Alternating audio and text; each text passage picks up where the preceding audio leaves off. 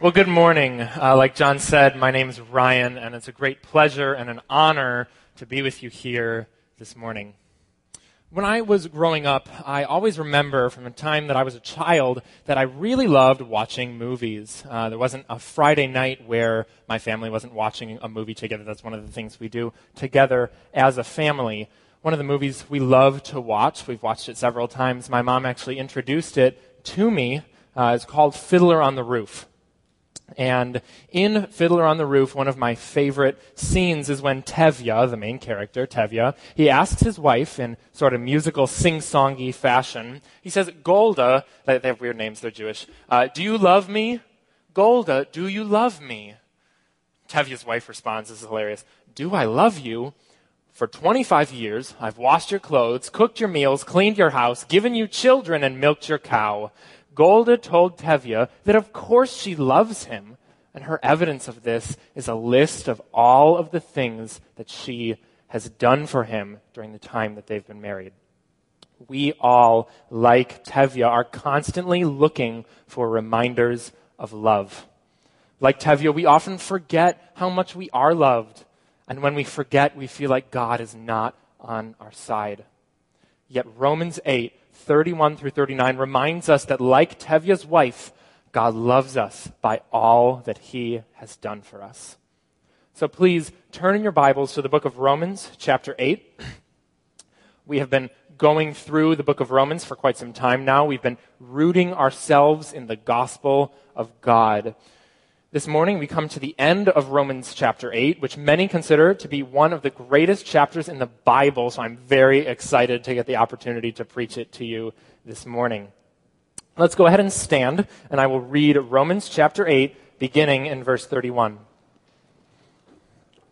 It says this, "What then shall we say to these things? If God is for us, who can be against us? He who did not spare his own son, but gave him up for us all, how will he not also with him graciously give us all things? Who shall bring any charge against God's elect? It's God who justifies.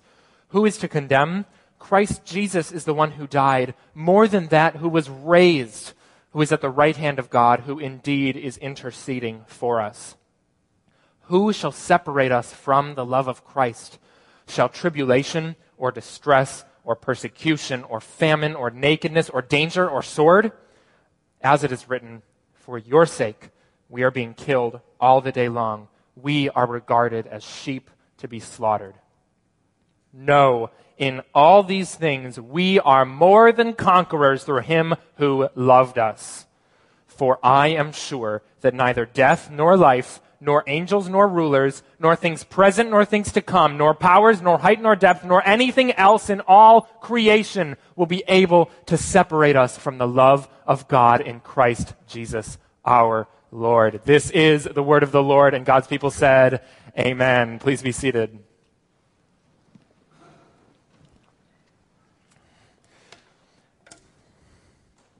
The Apostle Paul begins this passage with a question. He asks, "What then shall we say to these things?" These things is a reference to everything that he has said thus far in Romans, but especially everything he's said thus far in Romans chapter 8. So let's just go through real quick and summarize what we have learned from Pastor Jason in previous weeks from Romans 8. We see right off the bat in verse 1 that there is no condemnation for those who are in Christ Jesus. In verses 3 through 7, that God sent his Son in the likeness of sinful flesh so that we, believers who walk according to the Spirit, might be set free from sin and delivered into eternal life. We see in verses 14 through 16 that we are adopted sons and daughters of God. He's given us a new name, and he's given us a new home. We see beginning in verse 18 that even though our suffering is very real and very hard, that the afflictions that we suffer in this life do not even compare with the glory that he will reveal to us when we go to be with Jesus forever. We see beginning in verse 26 that the Holy Spirit helps us in our weakness, that God, the Holy Spirit, is praying to God the Father on our behalf constantly. In verse 28, we see that God is working all things for our good and his glory, and that we're constantly being conformed to the image of his Son. And finally, we see the golden chain of redemption in verses 29 through 30. For believers in Jesus Christ, we were foreknown, we were predestined, called, justified, and glorified. And for believers, this chain cannot be broken. It will not be broken. Last week, we heard Pastor Jason tell us to sit and be encouraged with the truths of God's word from Romans 8. Today, I want to tell you the same thing. Sit here, listen, and be encouraged with the truths from God's word. There might be a lot of reminders in this passage, things that you have heard many times before, but here's the thing. I need these reminders. You need these reminders because we so often forget. I have to remind myself every day of who I am in Christ so that I live the new life that he created for me. Or I will keep going back to my old ways and my sinful patterns. Romans 8 was written to assure you that if you are a believer in Christ Jesus, that you will never lose your salvation. That no matter what, God loves you, he's for you, he's on your side, and he's working for you every day. No matter what, God loves you, he's for you, and he's working for you. So now we come to our passage this morning. Take a look at verse 31.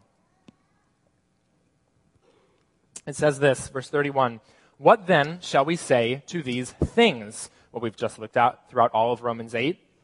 "If God is for us, who can be against us?" Now, here's the deal. Everything Paul has written up to this point has been proving to us that God is for us. Paul's been proving just how much God is for his people. It's the main point throughout all of Romans. The language here is more rhetorical. What he's really saying is, since God is for us, who can be against us? In this passage, we are going to see Paul demonstrate 5 ways in which God is for us. Brothers and sisters, be encouraged and be reminded that God is for you, he works for you, and he loves you. We see first that God is for us because he has given us all, including his Son. God is for us because he has given us all, including his Son. Read verse 32. "He who did not spare his own Son, but gave him up for us all, how will he not also with him graciously give us all things?" He who did not spare his own Son, but gave him up for us all. Can you imagine what that's like? Can you imagine how impossibly hard it would be for you to give up your child? Some of my best friends at this church have prayed year after year after year after year for a child, enduring painful suffering along the way. And when that son or daughter arrives in this world, it's amazing. It's one of the biggest answers to prayer, if not the biggest answer to prayer they've ever received in their entire life. The baby is a little miracle. It's their miracle child from God. Some of you are still praying and praying. No child, not yet. But can you imagine how hard it would be for you to give up your child once they're born? Abraham went through this same heartbreak in the book of Genesis. God promised him a baby boy, and he waited, and he waited, and he waited, and he waited some more, and he waited some more, and so many years later, like way past the time science tells us we can have kids, Sarah gets pregnant, and their miracle baby boy is born. They must have been so happy. It was answered prayer. But God says no. God said, give him back to me. Give up your son. I can't imagine the heartbreak that Abraham must have felt in that moment. But think about it. That's what God did for us. He gave us his baby boy. He said, this is my son. I love him so much. I'm giving him to you. God says, this is how much I love you. This is how much I'm for you. This is how much I'm on your side. I'm giving you my son. I'm giving you my baby. I'm giving you my miracle child. I'm for you because I gave you my son. There is no greater example of love in this world than God giving us his one and only son. There is no greater gift in this world, bar none. So, God has given us the greatest gift in the world, the most costly, devastating, heartbreaking, amazing, glorious gift in the world, giving up his son Jesus for us. And we can be encouraged in this because God is for us. He gave up his one and only son. Even though Jesus was perfect and did not deserve to die, God still laid on him the sin of us all, and through belief in Jesus Christ, we're saved from our sins and delivered into eternal life. This is amazing. This is good news. So, if God has given us the greatest gift in the entire universe, it only goes to show that God will give us everything in between. So God has given us everything. He's given us the most costly gift in the world, and he's going to give us everything in between. That's what the verse says. Who did not spare his own son, but gave him up for us all, how will he not also with him graciously give us all things? Now, Paul's not talking about stuff. He's not talking about money. Paul's not saying that God's going to buy you a new car, a new house, or fancy new clothes. No, that's not what the verse says. What he's talking about are the greatest blessings in this world. The greatest blessings in this world. Let's go through some of them. Eternal life for believers in Jesus Christ. Eternal worship in his name at his throne. The Bible, the Word of God that every day brings us truth, strength, hope, and courage. The church, the greatest community in the world, the gift of family, fellowship within our ethos communities and our small groups. These are the things that God gives us as believers because he has already given us the greatest gift anyone could offer. Be encouraged. God is for us. God is for you. He's given you everything. God's for us by giving us all things, including his one and only son. So the next time you read John 3:16, or you teach it to your kids, when you read, for God loved the world, he gave his one. No, stop there. For God so loved the world that he gave his one and only son. The most costly gift in the world. That's how much he loves you. That's how much he's for you. God is for us because he gave us his one and only son, and he's going to give us everything in between. So, second, God is for us because he has justified us. God is for us because he has justified us. Look at verse 33. Who shall bring any charge against God's elect? It is God who justifies. God's work for us and his love for us is demonstrated in the fact that we are declared righteous permanently. This is justification. Justification is a legal metaphor, and I really want you to get this picture. So do me a favor. Imagine with me for a second a courtroom. Imagine a courtroom. You are on trial in this life. You're on trial for your life. You're on trial in the courtroom. God's the judge. The trial begins. Your whole life is put on display. The prosecuting attorney comes in, and he starts laying out charge after charge after charge, after sin after sin after sin after sin. Paper after paper. It's a really long list. It's heavy. Every bad thing we've ever done in this entire world is manifested right here in this trial. It's a really long list. Just ask the guys in my ethos community. They'll tell you it's a long list for me. I've sinned a lot. It's a long list. But the most amazing part of the trial is this. After the lawyer is finished listing everything you're charged with for the believer in Jesus, Jesus himself steps into the courtroom and says, I'll take it. He gets sworn in. He says, I'll take it. I'll take all of your sin. I'll take your guilt. I'll take your shame. I'll take the condemnation that you feel. Give it all to me. And God comes back with the verdict. Innocent. Innocent. God says, because of your faith in Jesus, you are innocent. And what's more, I'm giving you my son's righteousness. I'm giving you his perfect record. Innocent. It's not just not guilty like in American courtrooms. No, you're not just not guilty. You're innocent. That's justification.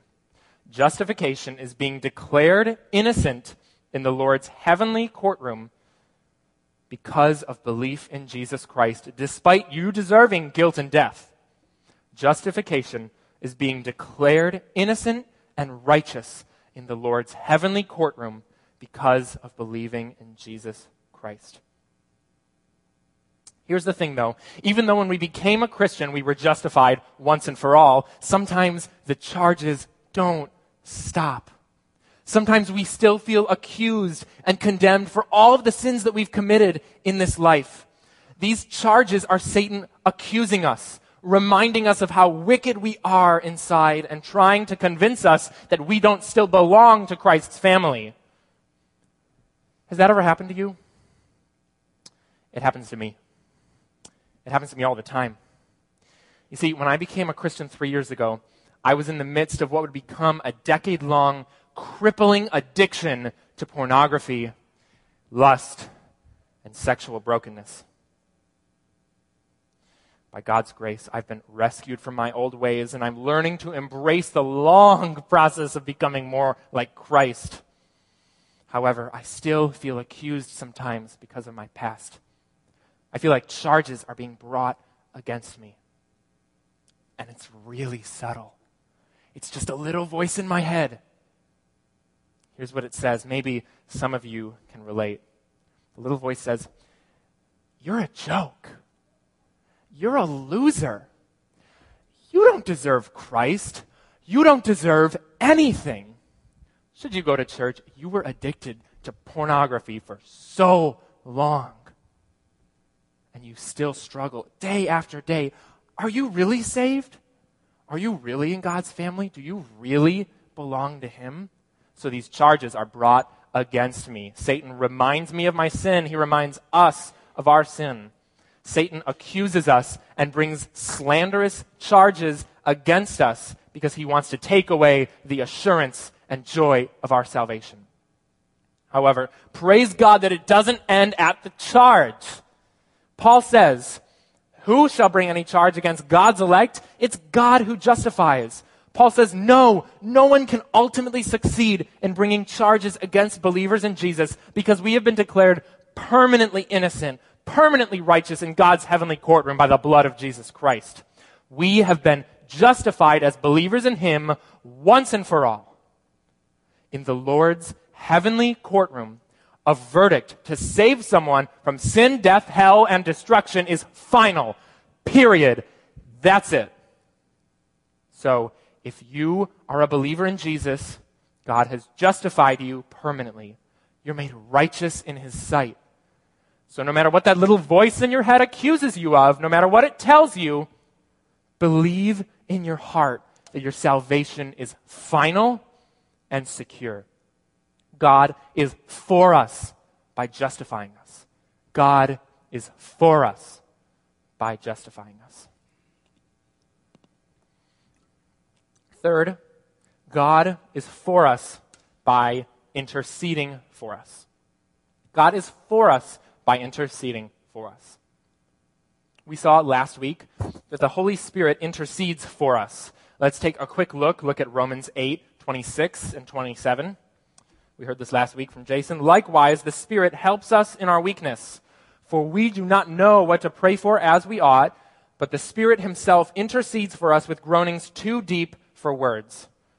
And He who searches hearts," that's God, "knows what is the mind of the Spirit, because the Spirit intercedes for the saints according to the will of God." We saw last week that God, the Father, answers the prayers of God, the Holy Spirit, and the Holy Spirit is constantly praying for us on our behalf. God's on our side. He's for us. And we're going to see a similar concept in our passage this morning. Read with me verse 34. Who is to condemn? Christ Jesus is the one who died. More than that, who was raised, who is at the right hand of God, who indeed is interceding for us.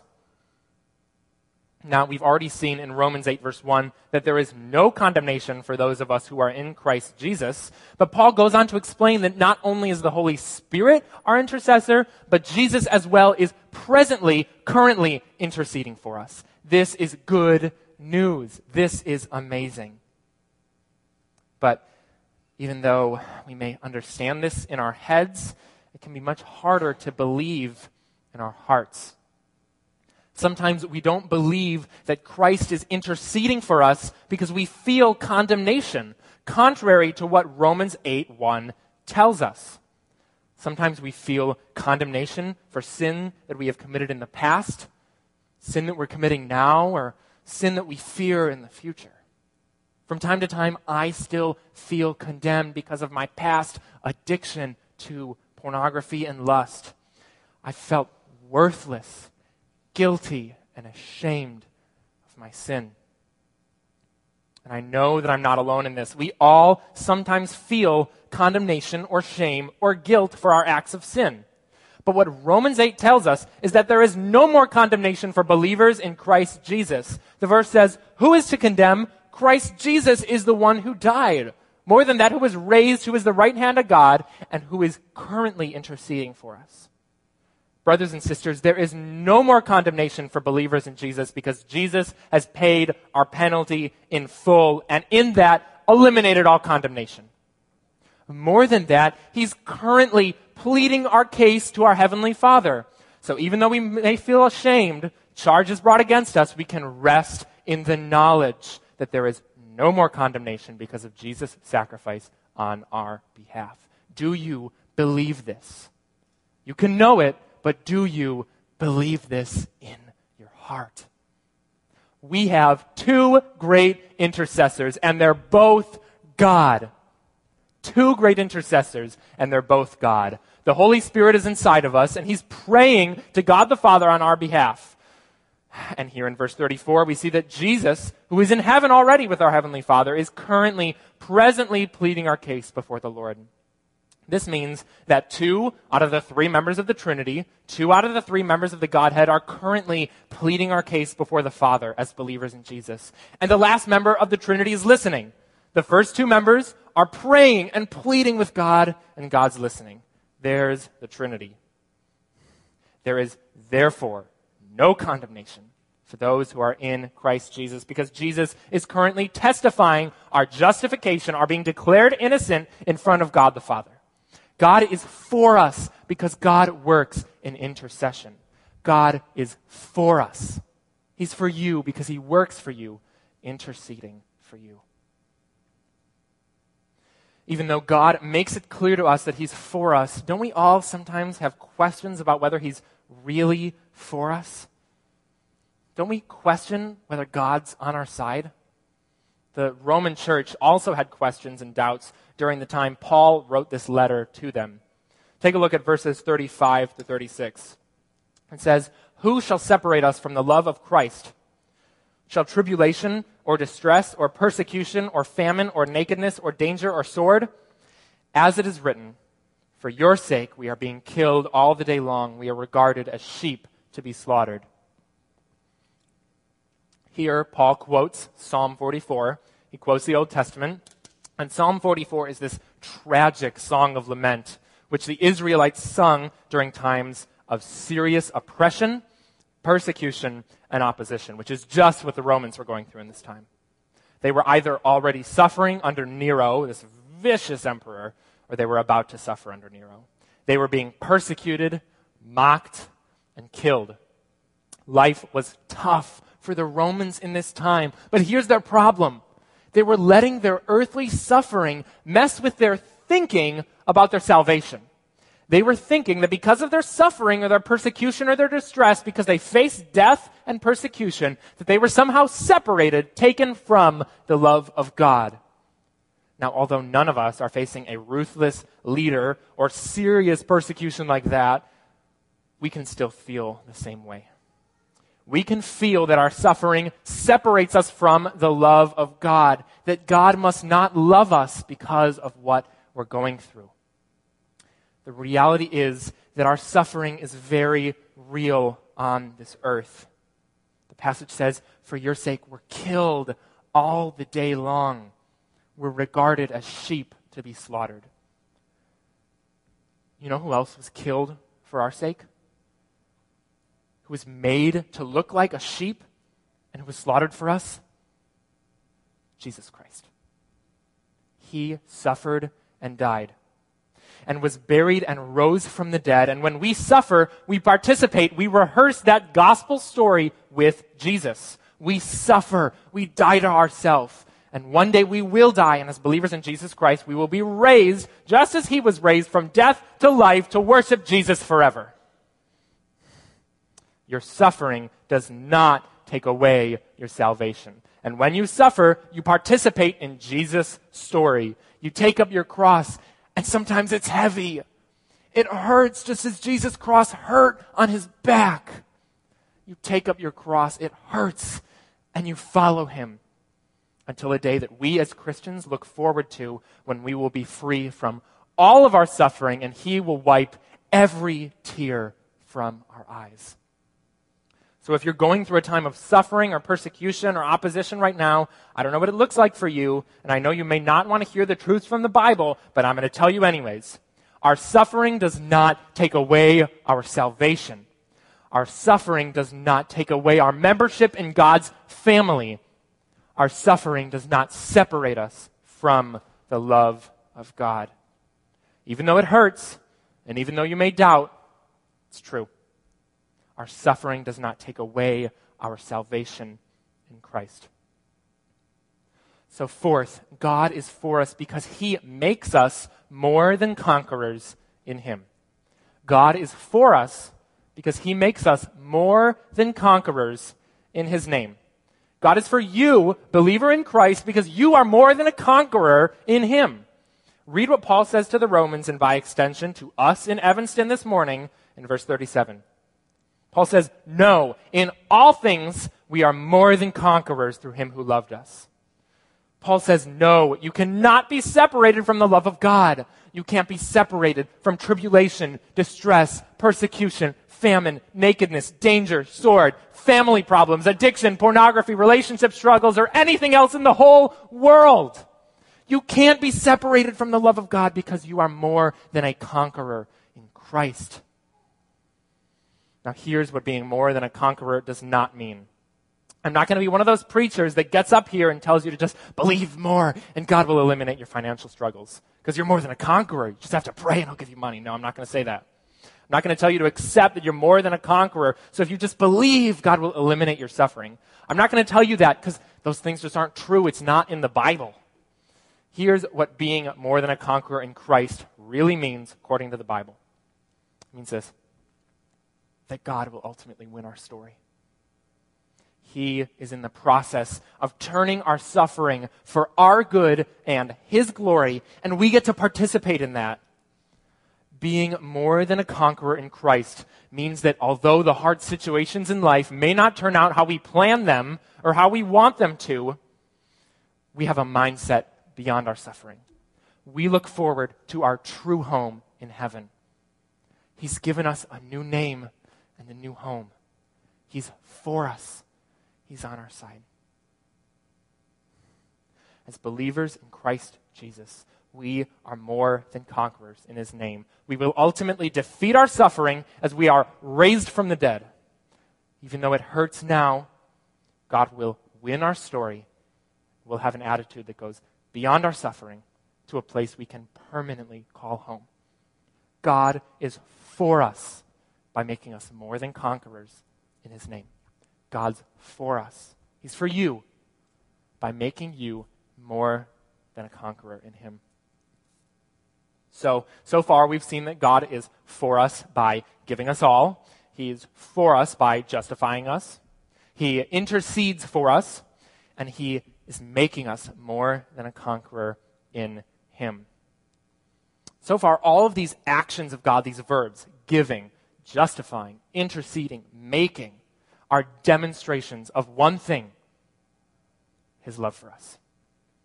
Just as Tevye was asking his wife, "Do you love me?" And she responded with all the things that she has done throughout their marriage, all of the concrete ways she's shown him love throughout their marriage. So God shows us in this passage all the ways he's for us, all of the things he's done for us that leads us to one conclusion: God loves us, and he's showing it to us by listing all the things he's done for us. So fifth, God is for us because he loves us so much. God is for us, brothers and sisters. He loves us. Let's be encouraged. Read, starting in verse 38. Verse 38 says, "For I am sure that neither death nor life, nor angels nor rulers, nor things present nor things to come, nor powers, nor height nor depth, nor anything else in all creation will be able to separate us from the love of God in Christ Jesus our Lord." Nothing can separate us from the love of God. Nothing in the world can separate us from the love with which he loves us. Let's take a look at these neither nor statements to see just how radical Paul is in saying that nothing can separate us from the love of God in Christ Jesus our Lord. Paul says first, neither death nor life will be able to separate us from the love of God. Paul says no matter if we live or if we die, we will not be separated from his love. The Roman church thought that since they faced death, they were somehow separated. But God loves us no matter who lives or dies. Some of you have experienced death recently. You've experienced death of a loved one or a family member. You may feel separated from God's love in some way, that he doesn't love you because of what's going on. But be reminded in your heart, no matter who lives or dies, he still loves you and he's for you. Paul says neither angels nor rulers or powers. This means that no matter what charge Satan throws at you, the love of God has more power. No charge Satan throws at you has more power than the love of God. You cannot be separated from it. You can't run away from it. Neither things present nor things to come. This one's my favorite. This means that as Christians, no matter what we've done, no matter what we're doing, and no matter what we do for the rest of our life, we will not be separated from the love of God. Your past does not disqualify you from God's love. No matter what you've done, it does not disqualify you from God's love. That means that however you came in here as a believer in Jesus, you can receive healing and forgiveness from your sin. The Holy Spirit to empower you to move away from your sinful habits to become closer to Jesus. But no matter what has happened or what will happen, you're still loved by God. You're still loved by God. Paul says neither height nor depth. Wherever you go in the whole world, whether high or low, or however you feel, whether great or awful, the heights of your joy or the depths of your depravity, God still loves you, and you can't be taken away from it. Lastly, nothing else in all creation will be able to separate us from the love of God in Christ Jesus our Lord. I love this. Paul adds this little tagline, just in case any of you are like, oh, Ryan or Paul or God, I still feel separated from the love of God for reasons A, B, C, X, Y, Z. He's like, no. Nothing else in all creation will be able to separate you from the love of God. Nothing in the whole world will separate you from the love of God in Christ Jesus our Lord. Nothing can separate you from the love of God in Christ. So that brings to a conclusion one of the greatest passages in one of the greatest chapters of the Bible. Paul has spent 8 chapters of Romans proving to you and to me and to all of us that God is for us, that he's working for us, and that he loves us so much. Why does he remind us of it again?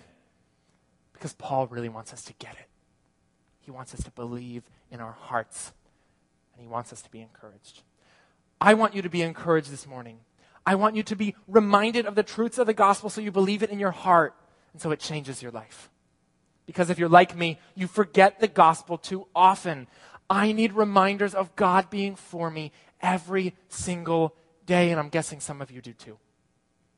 It's easy to forget that God is for you when you're suffering, or when Satan is heaping accusations and charges against you, or when you feel condemned because of your past or even your current sins. It's easy to forget. Now let me tell you, that's what our ethos communities are for. We get together throughout the week and we remind each other over and over and over again that our God loves us and he's for us. So if you're still holding out on joining an ethos community for whatever reason, I'm begging you to join into one, because we all need reminders of the gospel every day.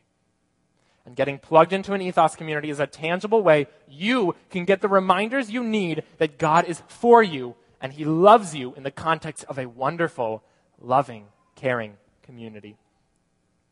If you're already plugged into an ethos community, you too need reminders that God is for you. That's why all of us need to join community, get plugged in, so we remind each other, but also in our quiet times, we need to remind ourselves. That's why we come to the Bible. We remind ourselves that God loves us and he's for us. Otherwise, like Tevye, we can forget that we're loved. A couple weeks ago, Jason issued an 8-day challenge in order to help move us from doubt to faith. I want to issue another 8-day challenge this morning so that we remind ourselves every day that God is for us and he loves us. It'll go like this. Over the next 8 days, here's my challenge. Read Romans chapter 8. That's it. Then the next day, read it again. And then read it again. And then read it again. Why not read Romans 8 times over the next 8 days? Why not? Romans 8 was written to assure you and remind you of your salvation. We need these reminders because otherwise we'll forget. Why not? Read it 8 times. Regardless of what you do or read, whether you take my challenge or not, my goal for you is this. Cultivate a consistent habit of reminding yourself and others of the gospel on a daily basis so we remember who we are in Christ. My goal for you is this. Cultivate a consistent habit of preaching the gospel to yourself and to others so all of us remember who we are in Christ. Brothers and sisters, God loves you with a love you can never be separated from. If you're not a believer in Christ Jesus, now is your time. What are you waiting for? You can join into this love. You can join into God's family. He'll never leave you. He'll never forsake you. He always loves you. You can admit your brokenness and accept Christ's sacrifice on your behalf today. Today can be your day right now to believe. If you are already a believer in Jesus, this means that no matter what you've done, no matter what you're doing, no matter how you came in here, or no matter what you do for the rest of your life, that God loves you and you're going to be okay. Ultimately, God loves you. He's for you. And you're going to be okay. So, what then shall we say to these things? Is God for us? Yes. Can anyone be against us ultimately? No. God is for us. He's on our side. He's for us by giving us all. God's for us by justifying us. God's for us by interceding for us. God's for us by making us more than conquerors in him. And God's for us because he loves us with a love that we can never be separated from. Let's be encouraged and reminded of that truth today. God loves you and he's for you. Let's pray. Dear Lord, God, I thank you for this love. It's so great, God. It fills this place. I thank you that we can't be separated from your love. I thank you that you're not against us, God. You're for us. You're with us. You're with us in our suffering. You're with us from the good to the bad, from our first day to our last day, God. You're not against us. You're for us. Lord, I pray for everyone here, my brothers and my sisters. God, remind them in their hearts of the truths of the gospel. Cause them this week and for the rest of their lives to remind themselves and others every day, Lord. I know you can do it. I know your Holy Spirit can descend in this place and remind us in our hearts. Even if we're suffering, God, your word tells us we can never be taken from your love. So, Lord, I thank you for the love that you've loved us with. I pray that it would become new and fresh to us every day. And Lord, thanks for sending Jesus to die for our sins. You gave us the most costly gift in the world, Lord, and we can praise you for it. I pray that we'd worship fully in this time, that we'd remember God's not against us. He's for us and he loves us. In Jesus' name, amen.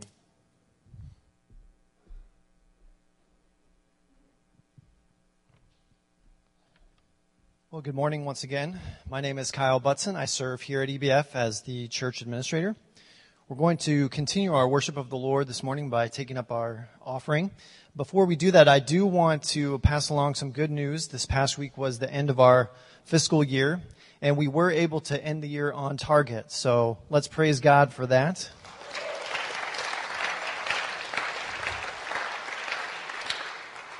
We want to also thank you for all your giving faithfully and your participation in our church body.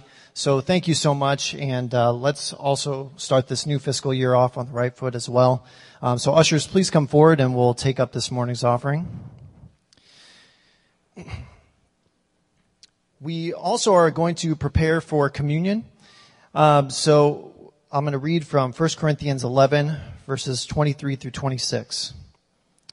It says, "For I received from the Lord what I also delivered to you, that the Lord Jesus on the night when he was betrayed took bread, and when he had given thanks he broke it and said, 'This is my body which is for you. Do this in remembrance of me.' In the same way also he took the cup after supper, saying, 'This cup is the new covenant in my blood. Do this as often as you drink it in remembrance of me. For as often as you eat this bread and drink this cup, you proclaim the Lord's death until he comes.'" When Paul says, "For as often as you eat this bread and drink this cup, you proclaim the Lord's death until he comes," he's highlighting one aspect of communion, and that's that we are proclaiming the Lord's death. And so by doing that, we're not just passing along information, we're actually identifying with who Jesus is. Participation in communion is one way that we can show that we identify with Jesus and we believe in his life, death, and resurrection for us. So we can continue to worship this morning just by simply doing this act of taking the Lord's Supper. Because this is an act of worship that demonstrates belief in Jesus, anyone who has trusted in Christ is welcome to partake in this communion. We do ask that if you have not yet trusted in Jesus or you don't yet identify him as your Lord and Savior, that you would remain seated during this time and reflect on what's going on and what you've heard this morning. It's just how this is going to work. We have 4 tables in here, 2 in the front, and then 2 at the back at the steps going up to the balcony. That table in the right side of the hall has a gluten-free option. Down here, just want to mention, please enter through the center aisle and exit through the outer aisles as you're going to the tables. Also this morning in James chapter 5, it teaches that believers who are sick should go to the elders and ask for prayer and be anointed with oil. So for this reason, our church elders will be stationed around the outside of the hall here. We invite you, if you're suffering, whether physically or otherwise, to please go to them and ask for prayer. If you choose, they will also anoint you with oil.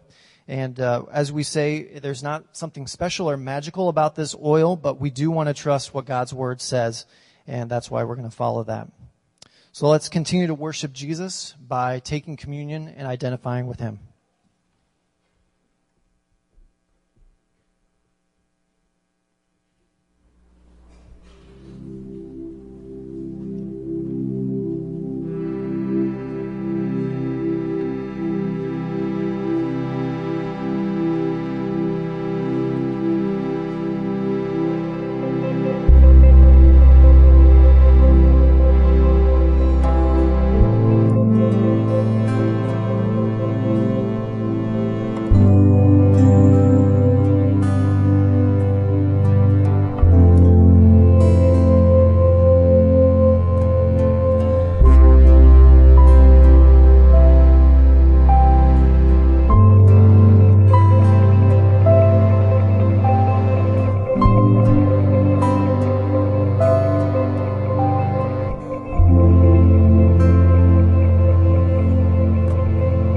He is jealous for me.